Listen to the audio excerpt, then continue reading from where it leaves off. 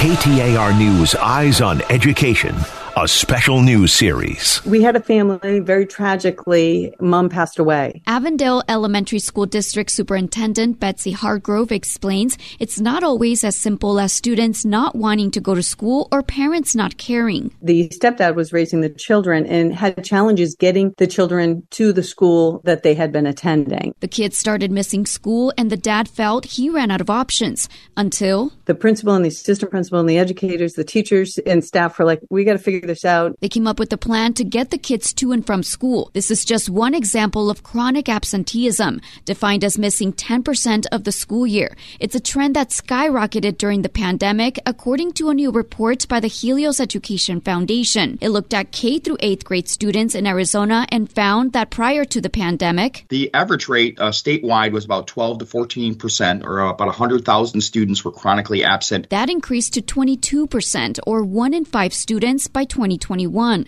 The foundation's Paul Peralt points out the chronic absence rate spiked for all students, but some more than others. Nearly 1 in every 2 Native Americans were chronically absent during the pandemic. African American and Latino students also saw their rates double. We also saw increases for English language learners, special education students, and those students that were low socioeconomic status, which we use free and reduced lunch status as a proxy for that. Students are not missing school quite as much now, but rates are still higher than before the pandemic. Griselda Satino, KTAR News.